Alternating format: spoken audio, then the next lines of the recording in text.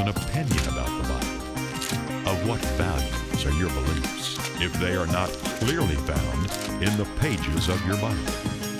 The question we must ask is, are your opinions and beliefs really found in the Bible?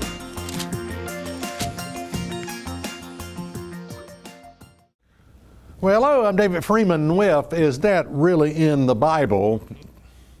I'm talking about a program. I'm going through a series of how to begin a relationship with God without church and religion. And we come to this last and final program entitled How to Receive the Spirit of God.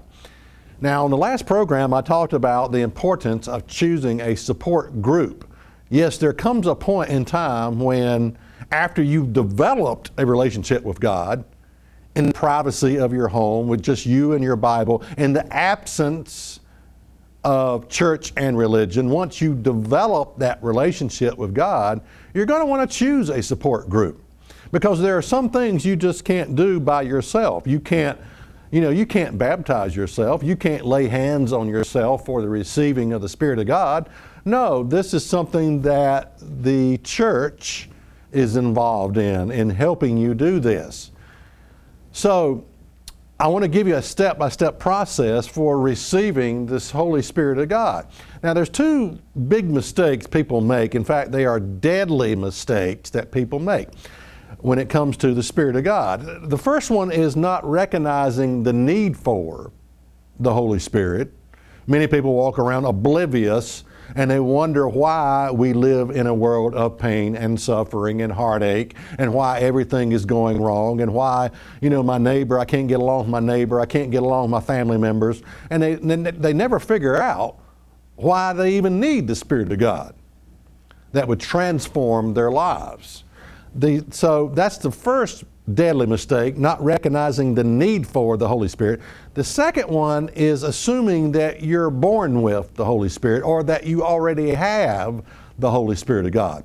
Many religious people will think, well, because I'm religious, because I go to church, I must have the Holy Spirit of God. Nothing could be further from the truth. Nothing could be further from, don't ever make that assumption that you just think you have the Holy Spirit of God. No, it's something that you know you have. You either have it or you do not have it. It's like a woman being half pregnant. There's no such thing as being half pregnant. You are either pregnant or you are not pregnant. You either have the Holy Spirit of God or you do not have the Holy Spirit of God. And if you have it, you know you have it. Okay.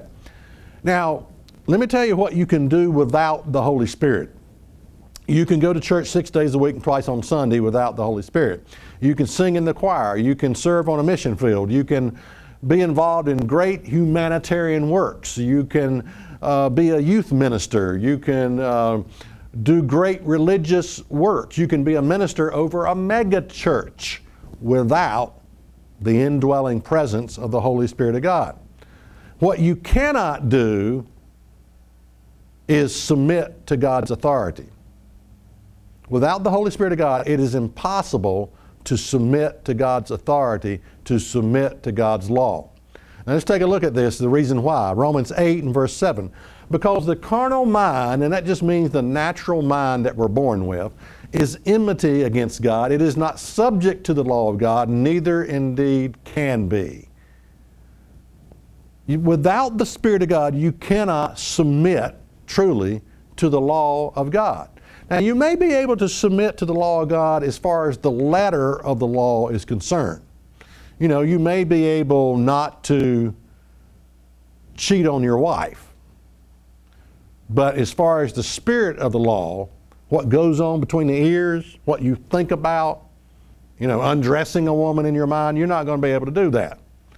You may be able not to murder somebody. You can keep the letter of the law. You don't actually go around killing people. But in your mind, all kinds of anger and hatred goes on. So you're never going to be able to keep the spirit of the law without the Spirit of God. You may be able to do some pretty good things from the letter of the law, but not the spirit of the law. And without the Spirit of God, you can be deeply religious. You can. Deeply religious. So If you're a religious person, you have to ask yourself this question. Why is there a theology out there that says, among Christians, among religious people, why are there churches out there, so many of them, that have a theology that says the law's been abolished, it's been fulfilled, it's been nailed to the cross, there's nothing you must do, grace plus nothing, obedience is not important? Why is there a theology out there that dots our landscape with many, many, many churches that actually say this, that obedience is not important, when the Bible says in Hebrews 5 and verse 9, it says, He, Jesus, became the author of eternal salvation unto all them that obey Him? Why are the churches telling me the exact opposite, that obedience is not really that important? When God says Christ became the author of eternal salvation unto all them that obey Him. Well, the reason is this, Romans 8 and verse 7, because the carnal mind is enmity against God. It is not subject to the law of God, neither indeed can be. You can be deeply religious without the internal presence of the Holy Spirit of God, but you will not be able to submit to the law of God. You're not going to be able to do it without the Holy Spirit of God. Jesus put it this way, Matthew 7 and verse 22. Many will say to me in that day, Lord, Lord, have we not prophesied in thy name, and in your name cast out devils, and in your name done many wonderful works? And then I will profess unto them, I never knew you. Depart from me, you that work iniquity. The word iniquity just means lawlessness. It's a no-law theology, and yet they've done many wonderful works. They've fed the poor. They've had the soup kitchens. They've done all kinds of humanitarian works. They do great works in their communities. Jesus does not deny that they've done many wonderful works. He just says you have a no-law theology. You are workers of iniquity. Because you've never received the Spirit of God and been able to submit to its authority. This is the work of the Holy Spirit of God. This is why the Spirit of God is so important. You see, just because you use the name Jesus doesn't mean that you have the Spirit of God. So the first deadly mistake, thinking that, okay, I'm born with the Holy Spirit of God, and not realizing there is a step-by-step process for receiving it. The other deadly mistake is not recognizing the need for the Spirit of God. Not recognizing the need for it. And in my personal life, I remember as a teenager thinking, I was at a party, just watching what teenagers do at a party. I sort of got off to myself looking at all that, and I thought, man, there's got to be more to life than this. If this is all there is to life, just getting drunk and doing whatever people do, it was amazing. It was an amazing reality that came upon my mind to realize it's got to be more to life than this. And I began to recognize I have a need for something that I don't have. And it was the Spirit of God. Now, the Bible basically reveals a world that has been cut off from access to the Holy Spirit of God. In Genesis 3 and verse 22, we read this, And the Lord God said, Behold, the man has become as one of us, to know good and evil. And now, lest he put forth his hand and take also of the tree of life and eat forever. In other words, they were banned from this tree of life, which really represents receiving the Holy Spirit of God. They were cut off from this tree. They were cut off from the presence of God's Holy Spirit. In other words, God did not want mankind to live forever in a state of rebellion. And neither do we, when you think about it. Neither do we. And it's not enough to know the difference between good and evil. Man must develop the character to choose the good. And that's a process. So man was cut off from access to the tree of life, which really represents the Spirit of God. And we are reaping, basically 6,000 years of man having been cut off from the Spirit of God. Now, it doesn't mean, and so what can we do about it? Let's ask this question. What can we do about it? Well, there is something you can do about it. Now, when you look at the world in which you live in, Do you love the world in which you live in? Now, I'm not talking about loving the beauty of our nation or of the world. You know, it is a wonderful world when you think of God's creation and all that is beautiful, and you know, the rivers, the lakes, the oceans, the moon, you know, all of God's creation. We love that part of the world. But when you watch your local news, do you love that? You hear about beheadings, you hear about missing children. Have you seen these children?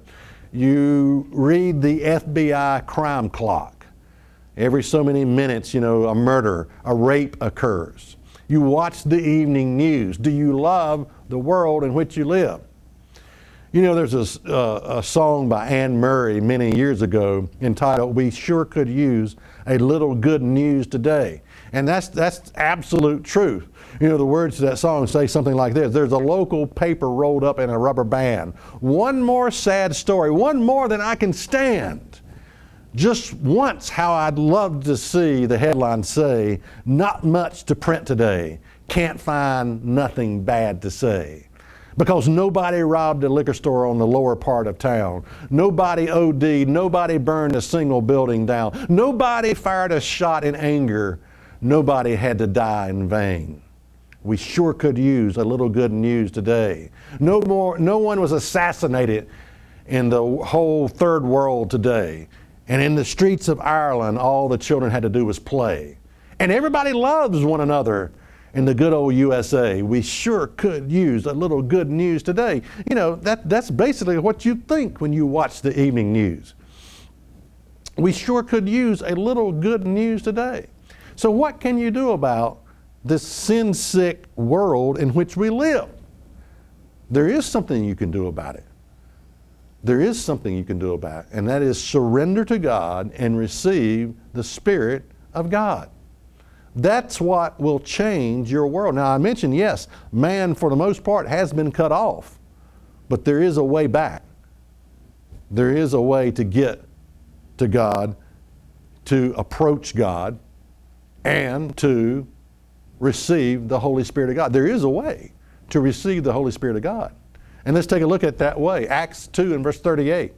Acts 2 and verse 38. Then Peter said to them, "Repent and be baptized, every one of you, in the name of Jesus Christ, for the remission of sins, and you shall receive the gift of the Holy Spirit." And one of the things you want to do when it comes to repenting is repent of living a life void of the Holy Spirit. You know, all of this time I've been running around living a life void of the Spirit of God. I knew something. I knew I was missing something. I knew there was more to life than this. But I had to have it my way. And, you know, here I am getting old and gray, and I still feel like I'm missing something. Well, yes, the Holy Spirit of God. So the first thing you want to repent of is repent of living a life void of the Spirit of God, because that void has caused you to be unable to submit to God's law, which is much of the cause of the pain and suffering all around in our world today. Because man is void of the Spirit of God. I mean, think about it. What kind of neighbor do you want? Do you want your neighbor stealing your stuff? Do you want your neighbor hitting on your wife? Do you want your neighbor to be some kind of child molester and you live in fear because of your children and you don't want them to get hurt? What kind of neighbors do you want? You want a law-abiding citizens, what you want to be living beside you. So why are we not a law-abiding nation?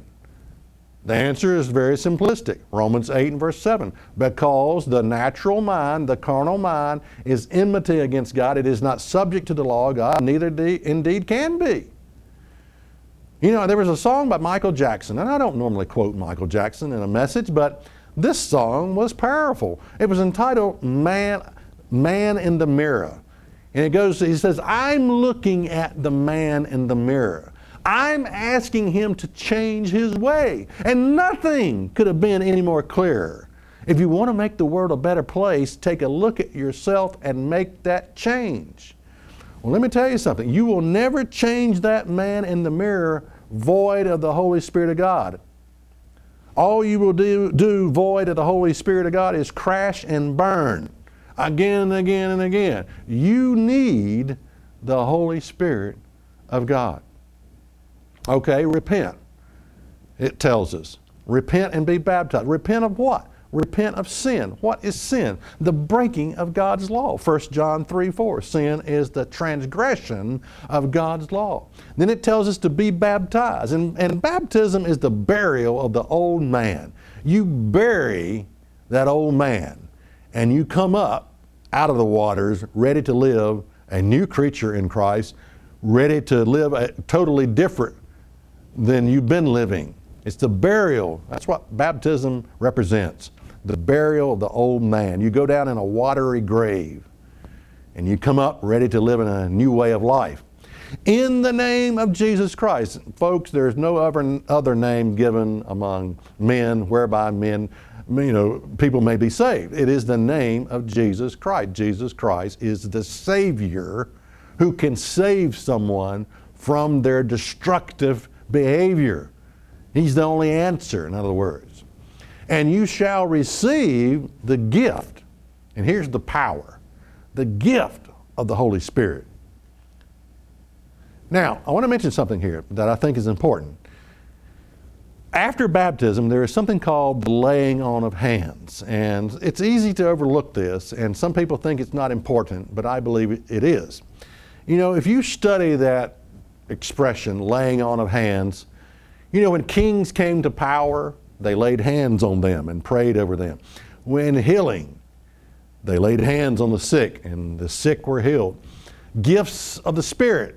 You lay hands on the person and ask for the many different gifts of the Spirit. Baptism. You lay hands on the person and ask God to give that person a portion of His Holy Spirit.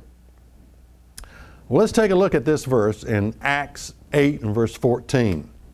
Now, when the apostles which were at Jerusalem heard that Samaria had received the word of God, they sent unto them Peter and John, who when they were come down prayed for them that they might receive the Spirit of God. For as yet He was fallen upon none of them, only they were baptized in the name of the Lord Jesus. Now here were people who had gone through the motion. They had gone through baptism. They had accepted Christ as their personal Savior. And yet they had not received the Spirit of God at this point. Why? What was missing? What was lacking? All right, next verse, verse 17.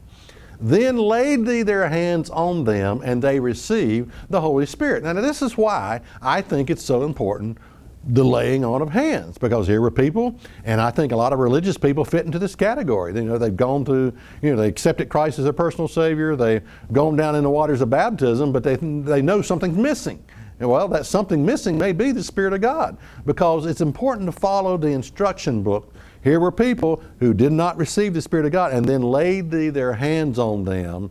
This is all a part of the ceremony when a person goes down in the waters of baptism. In our church, what happens is a person goes down into the water, they come up, we lay our hand, a servant of God lays his hand on your head, and again, this is why the church is so important, because you can't do this yourself. And the person, I might say something like, Father, this person stands before you clean.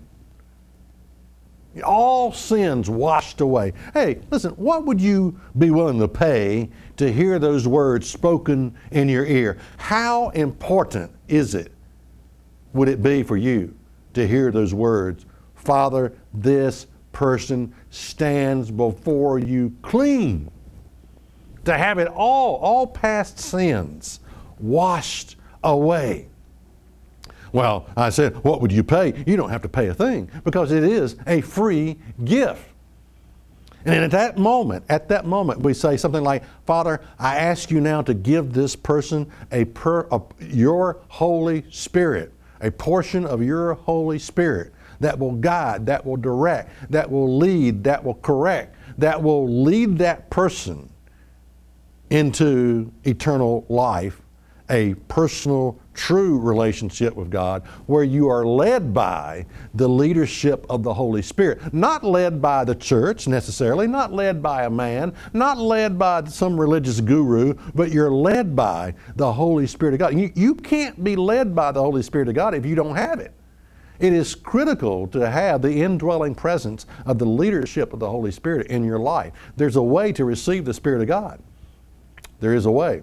And this is your moment of conception. Just like, there is a spirit in man. And God's Spirit unites with your spirit.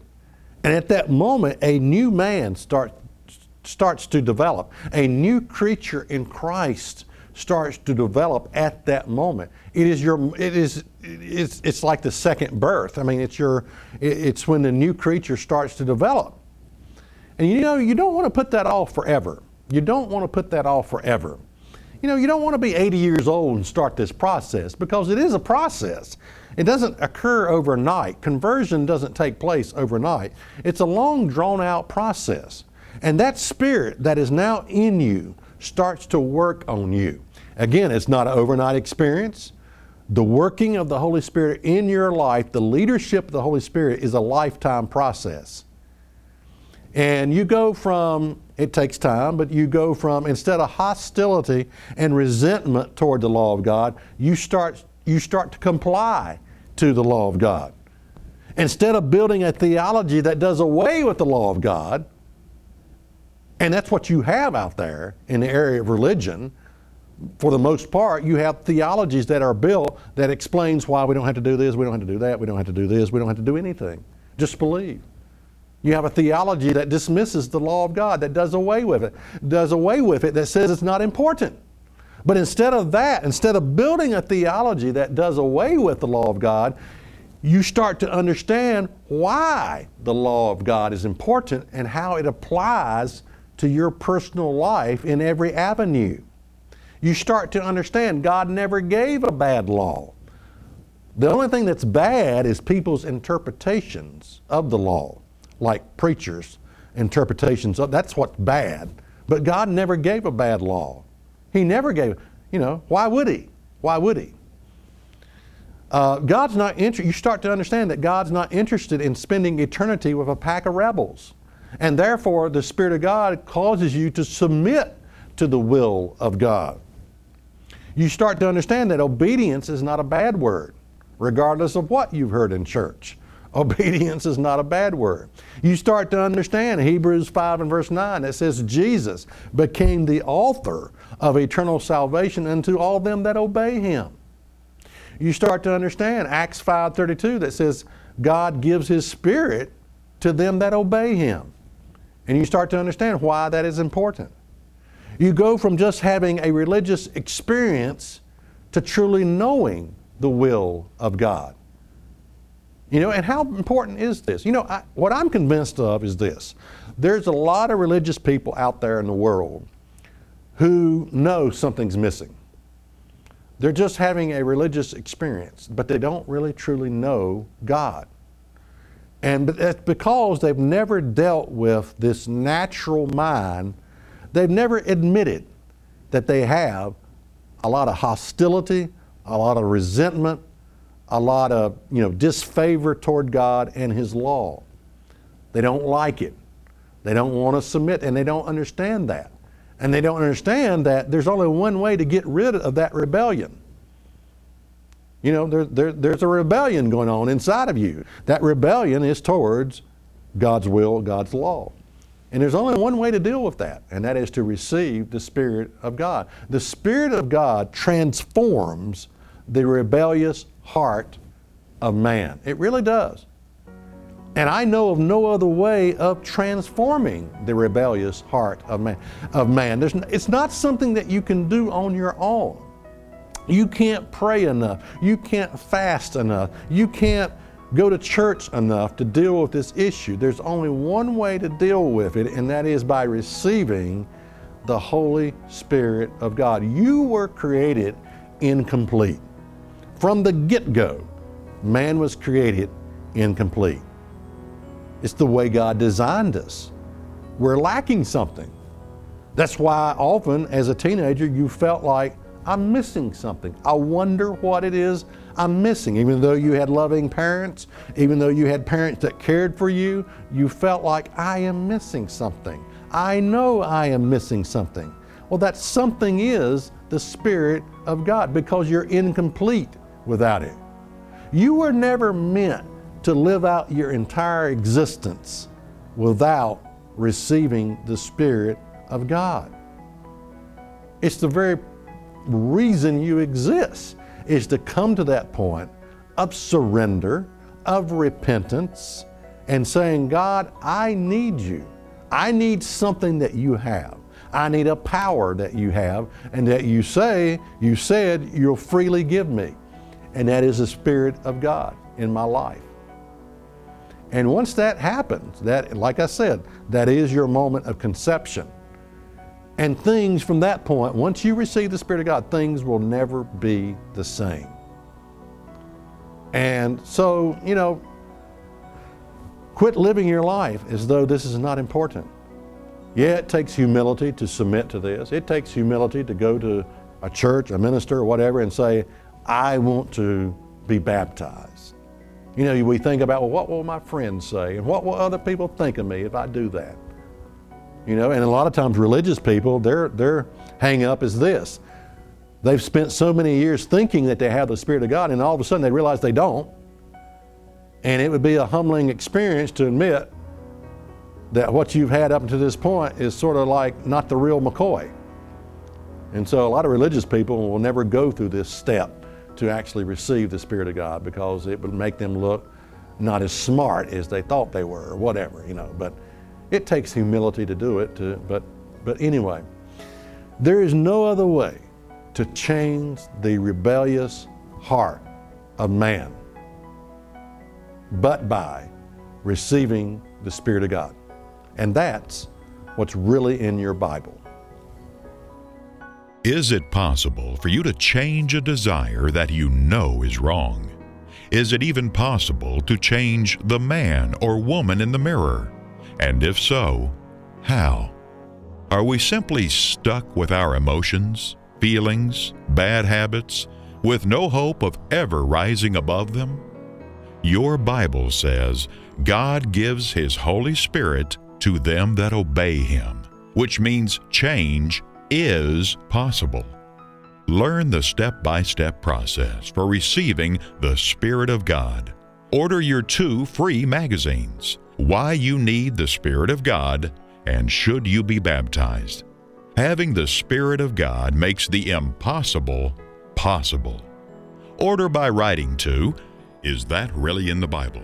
27 Brookledge Lane, Rocky Mount, Virginia 24151.